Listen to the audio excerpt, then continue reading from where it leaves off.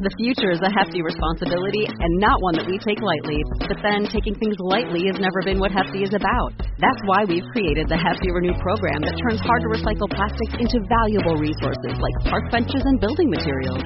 To participate, simply fill up an orange Hefty Renew bag with accepted items, tie it up, and drop it in with your regular recycling. That's it. It's that easy. It's time to rethink recycling with Renew. Particular valued resources may vary by geography. More info available at heftyrenew.com.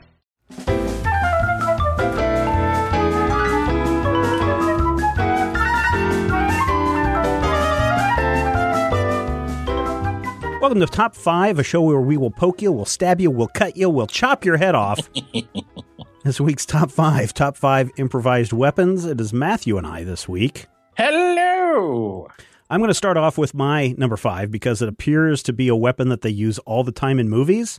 Mm-hmm. But I kind of got a question mark by it, but the power of Christ. Oh. The power of Christ compels you, or whatever. They whip out their little crucifix, and the vampires and the werewolves and the poltergeists all start scattering. So I'm putting the power of Christ down as my number 5. Wow. Start things off making it interesting. Wow. Yeah.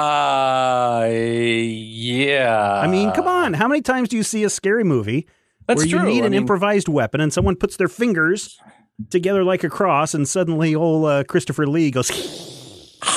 Well, and your Uber example, of course, is The Exorcist. Yeah, exactly. Oh, boy. But I don't know if that's improvised. I mean, using your fingers as the crucifix, maybe. Yeah. But I think all that other stuff, maybe it has to be a little bit more premeditated. I would say that that's definitely improvised in as much as, when you go into a situation like that, you have to figure you're going to do something. So, for instance, in The Exorcist, I need an old priest and a young priest. The old priest knew what he was doing, but I think he did, he did have to improvise a little bit when she started spitting pea soup. Yeah, and crawling up the wall backwards. Telling him that his mother darned socks in hell. Yeah. Yeah, that's not good. No, so that's my number 5. What do you have for number 5?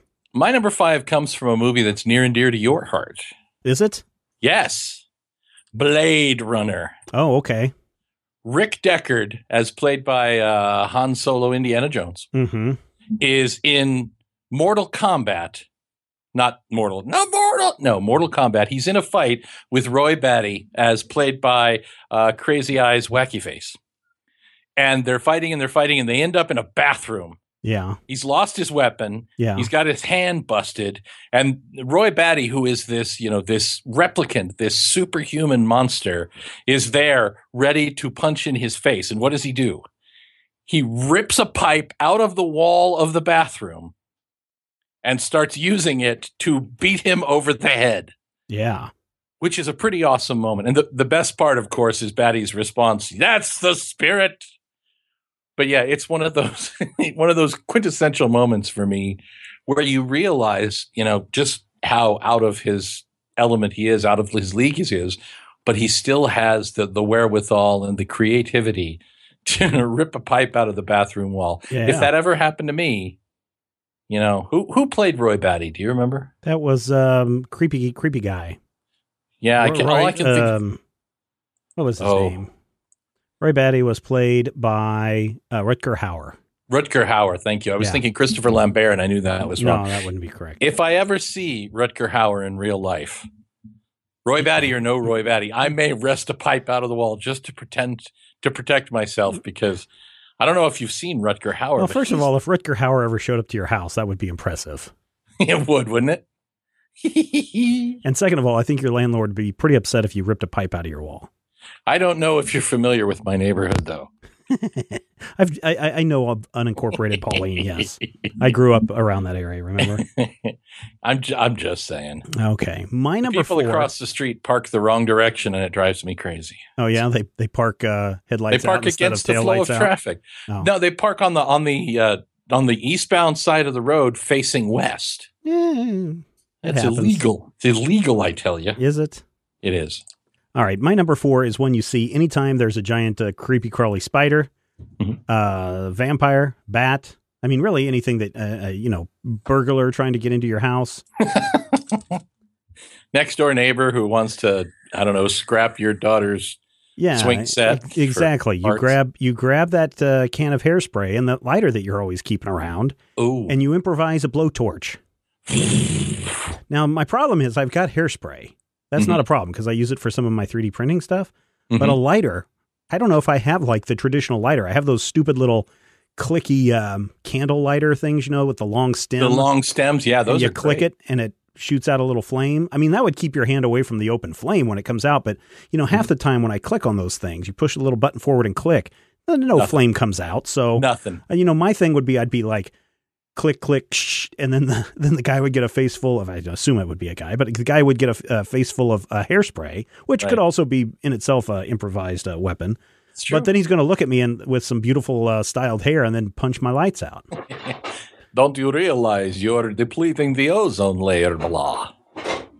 That's me being a vampire, theoretically. Oh. Blah. Okay. Vampires end every sentence in blah, blah. It's true. Okay. Yeah, I read that on the internet. Well, what is your number 4? My number 4 is not merely brilliant. It is Academy Award winning brilliant. So you're using an Academy Award and bashing someone upside the head? No. Well, first of all, you've got a real problem. First of all, you said if Roy Batty ever you ever saw him in person. Right. And now you're claiming that you're going to have an Academy Award sitting on your shelf that you can just pick up. I actually have 2 Academy Awards.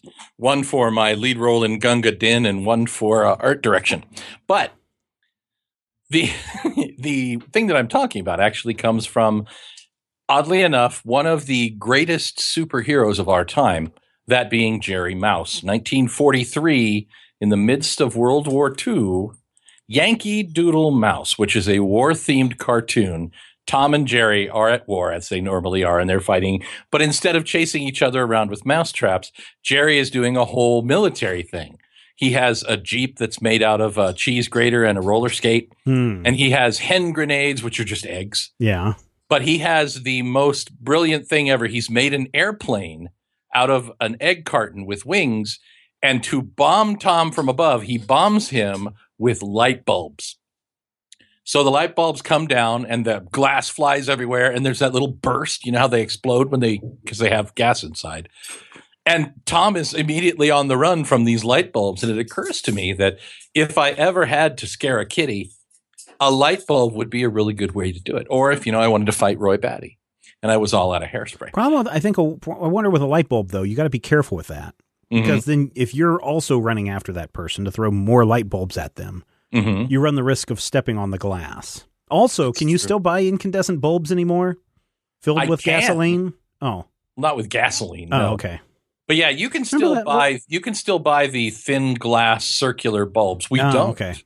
Do you remember, I forget the movie. I think it had, for some reason I want to say it had Dustin Hoffman in it. But the whole thing was, like this whole sequence is, the guy goes into this house, unscrews the light bulb, carefully, I think he carefully removes the stem from the bulb itself, fills it up with gasoline, puts it back together. Oh. Then screws it back up into the socket and then leaves. And then the victim comes home, turns on the light, it ignites, it blows up, and the guy's dead. Do you remember that? That sounds familiar. Let me Google Dustin Hoffman gasoline light bulb. That's what I would look for. But I distinctly remember seeing that as a kid on a movie, and I was like, holy crap. That's a way to take a guy out. Yeah, if it actually explodes, which I can't guarantee that it would or wouldn't.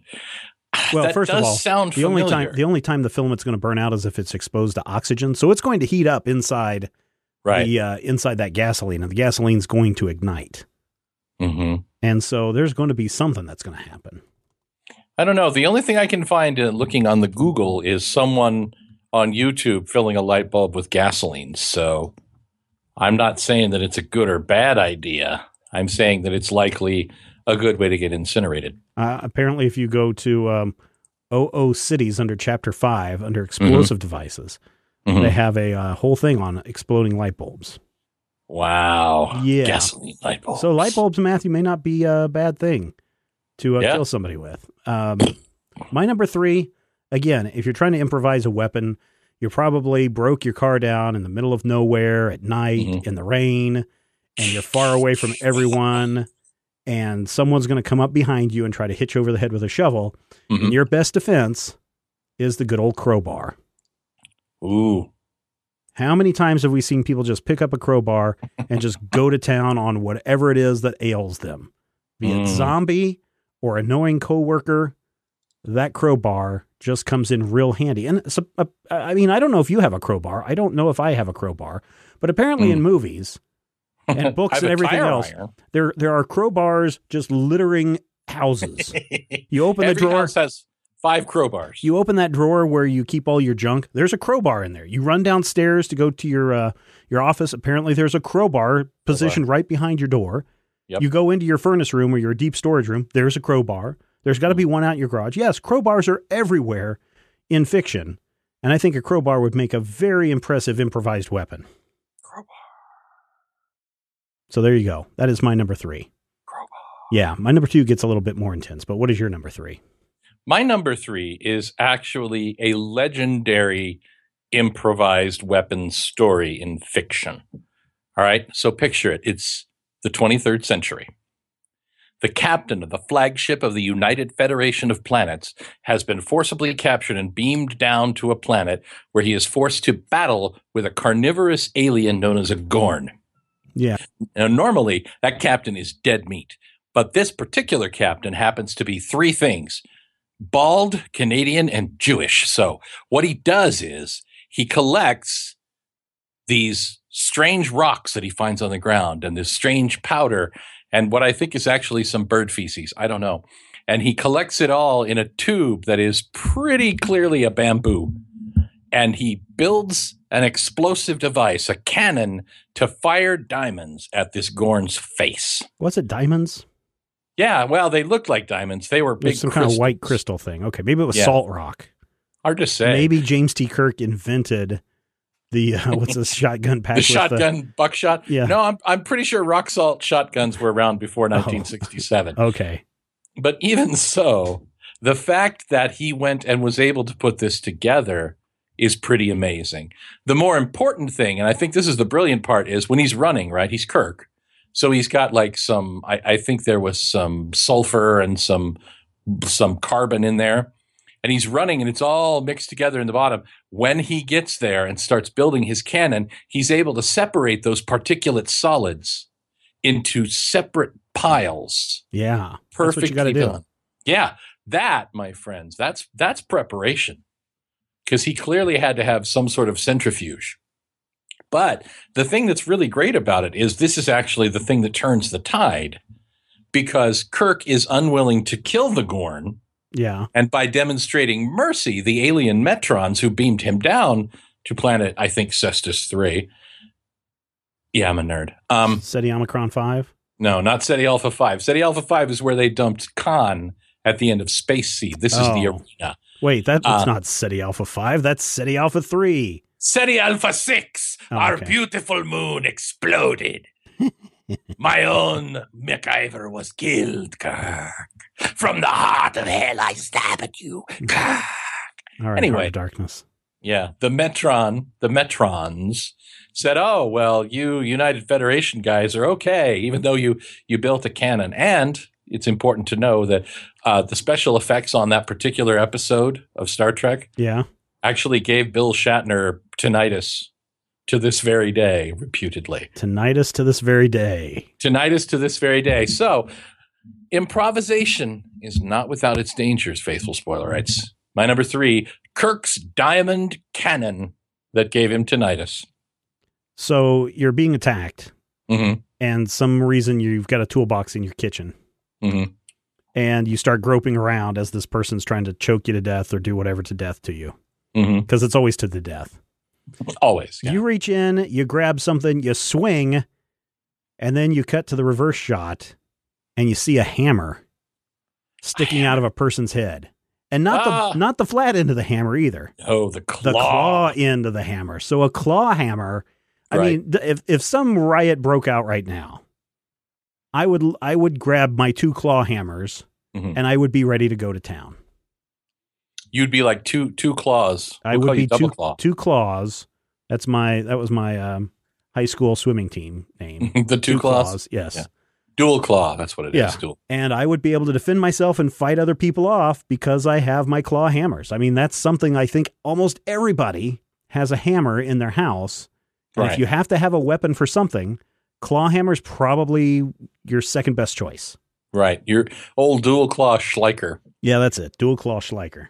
Now, the thing about a hammer that you don't think about that was my wood shop name.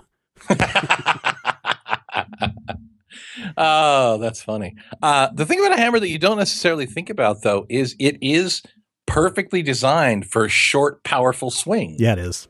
So you'd have a lot of, I mean, Thor, for instance, is an example of that hammer. Of course, he doesn't have a hook.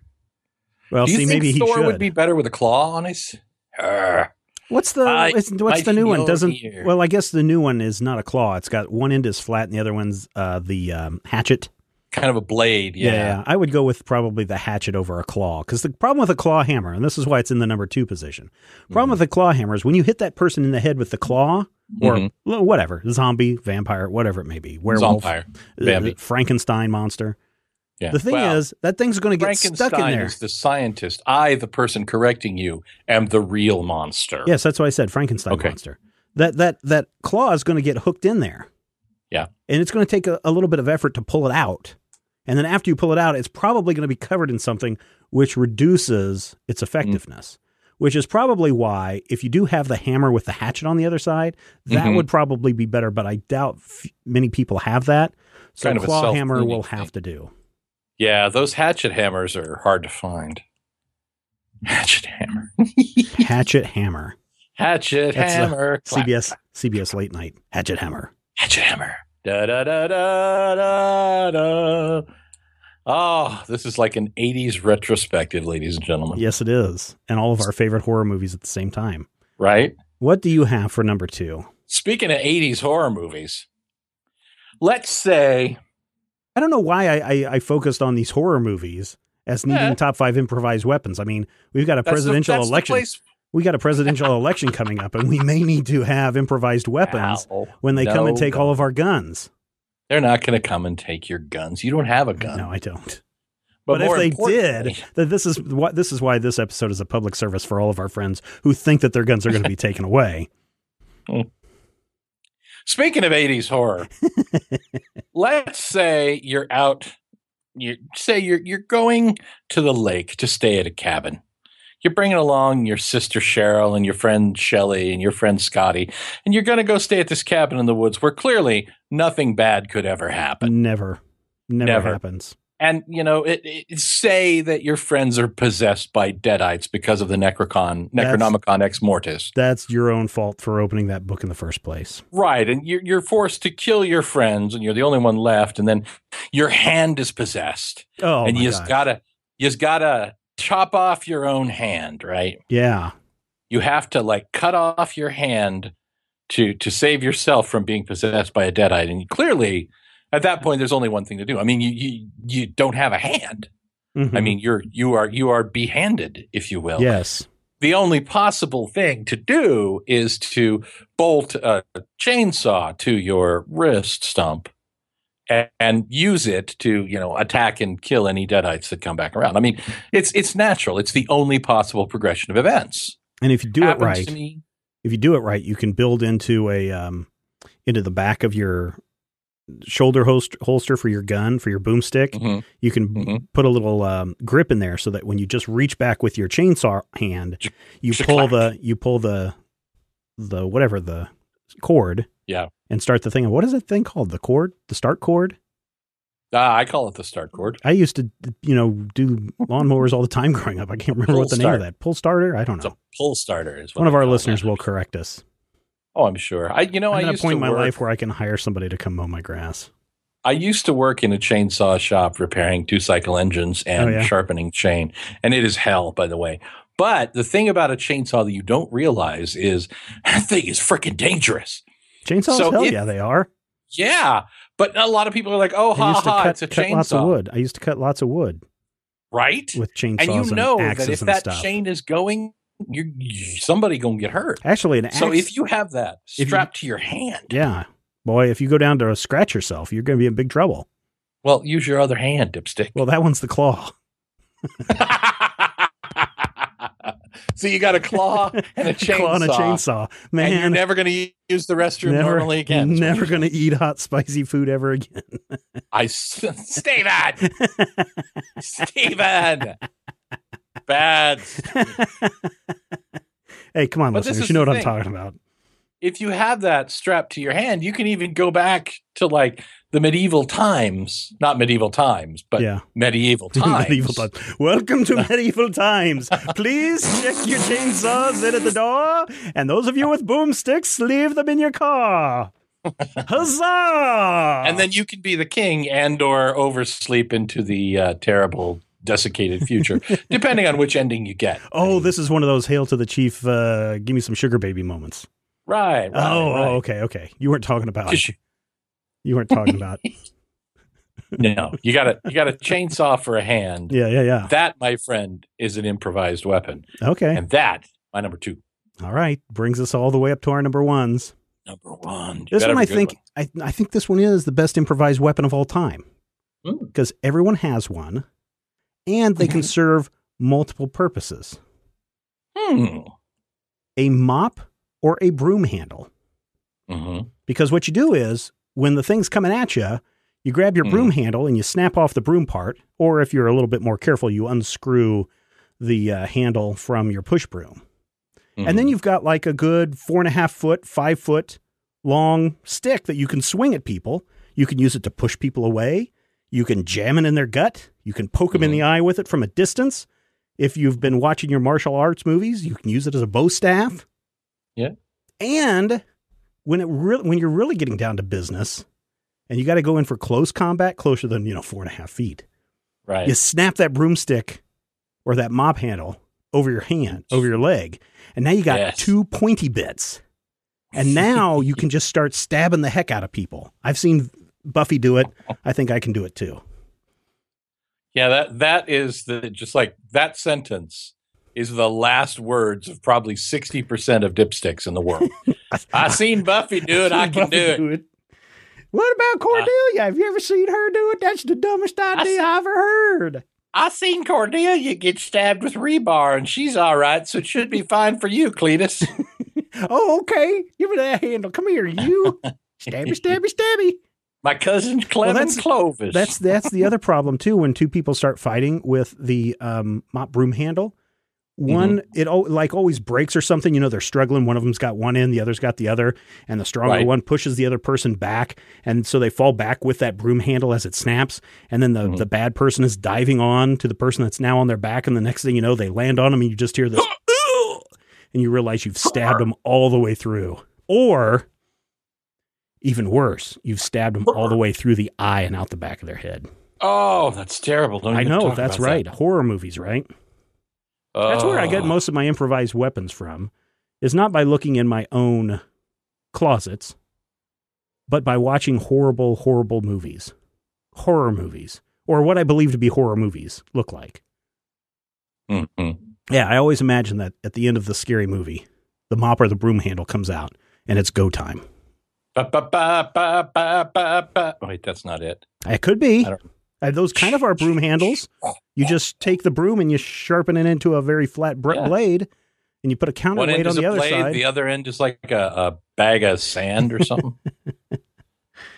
Yeah, there you go. So that's my number one. A mop or a broom handle, top that. Yeah. I can top it, but it's not universal. It is a very specific improvised weapon. It is something that situationally this is amazing. A very specific situation that you have to be in. You or I probably could not do this. So this is something that takes place on the side of a mountain. Actually in a cave. Oh, with a box of scraps. And what I'm thinking of is the time that Anthony Edward Stark was attacked by... Is this a Game of Thrones thing? Because I've not watched that show. No, you're thinking of someone else entirely. Oh, okay. Initially, it was in Vietnam, but that was 1963, and that's an entirely different thing now. 40 years down the line, who knows where it happens. But Tony Stark is shot down in enemy territory, and Tony Stark is locked in a cave with genius Professor Yinsen. And what he does when he is told to create a super weapon for the warlords who have captured him is he builds a powered suit of armor, or as I like to call it, 1.5 tons of go F-bomb yourself, and comes busting out of that cave all of a sudden. That's a pretty specific improvised weapon. But it is an improvised weapon. A water heater, a flamethrower, and a welder's mask. But he did improvise that weapon in a cave with a box of scraps. And I suppose, I guess, I mean, he was in the process. He already had it in his head. So he'd been working on this in his head for like weeks. If you see the movie, he had the technology for the arc reactor. Right. He already was working on that. He built the power, and then the rest of it he put together, and he like kind of slapped it together. And that first Iron Man suit is like all weldy and filled with weird brazing and everything. Yeah. That is clearly an improvised weapon. That's clearly slapping together whatever you hand. And then attacking the 10 rings with the full power of the 2 tons of go F-bomb yourself. And he's walking around in a 2-ton suit. He trips and falls, and my sharpened broom handle goes right through that eye hole. Steven, I'm just saying, you cannot defeat Iron Man with a sharpened broom handle. I bet I could. Maybe a chainsaw hand. Probably a chainsaw hand. What about a claw hammer? Well, the claw hammer, you have to decide, is it worth having the claw hammer to give up the lead pipe? Because Roy Batty is also here. What about the power of Christ? I've seen things you've never imagined, Stephen. I've seen back issues on fire off the shoulder of Orion. I once saw a needle that winked its eye. Yes, I be done seen about everything, like tears in the rain when an elephant cries. I think I'm mixing up my stories. Yeah, probably a little bit. You need to add in a little bit of Daisy Daisy, and then you've got it. Daisy. All right, everybody, there you go. Our top 5 improvised weapons. This is a topic picked by you, the listeners. This is what you ended up with. This is what happens when you send us This is what you get. That's what you get. When you send us suggestions to podcast@majorspoilers.com. But now here's the interesting part. Yes. You, the listener, not you, the Matthew, but you, the listener, have to go to majorspoilers.com. There's a link in the show notes. Go to that link. www.majorspoilers.com. No. Just go to, there's a link in the show notes that will take you right there. Take you right to the page. Yes. And what you need to do in the comments section is you need to come up with your top 5 improvised weapons.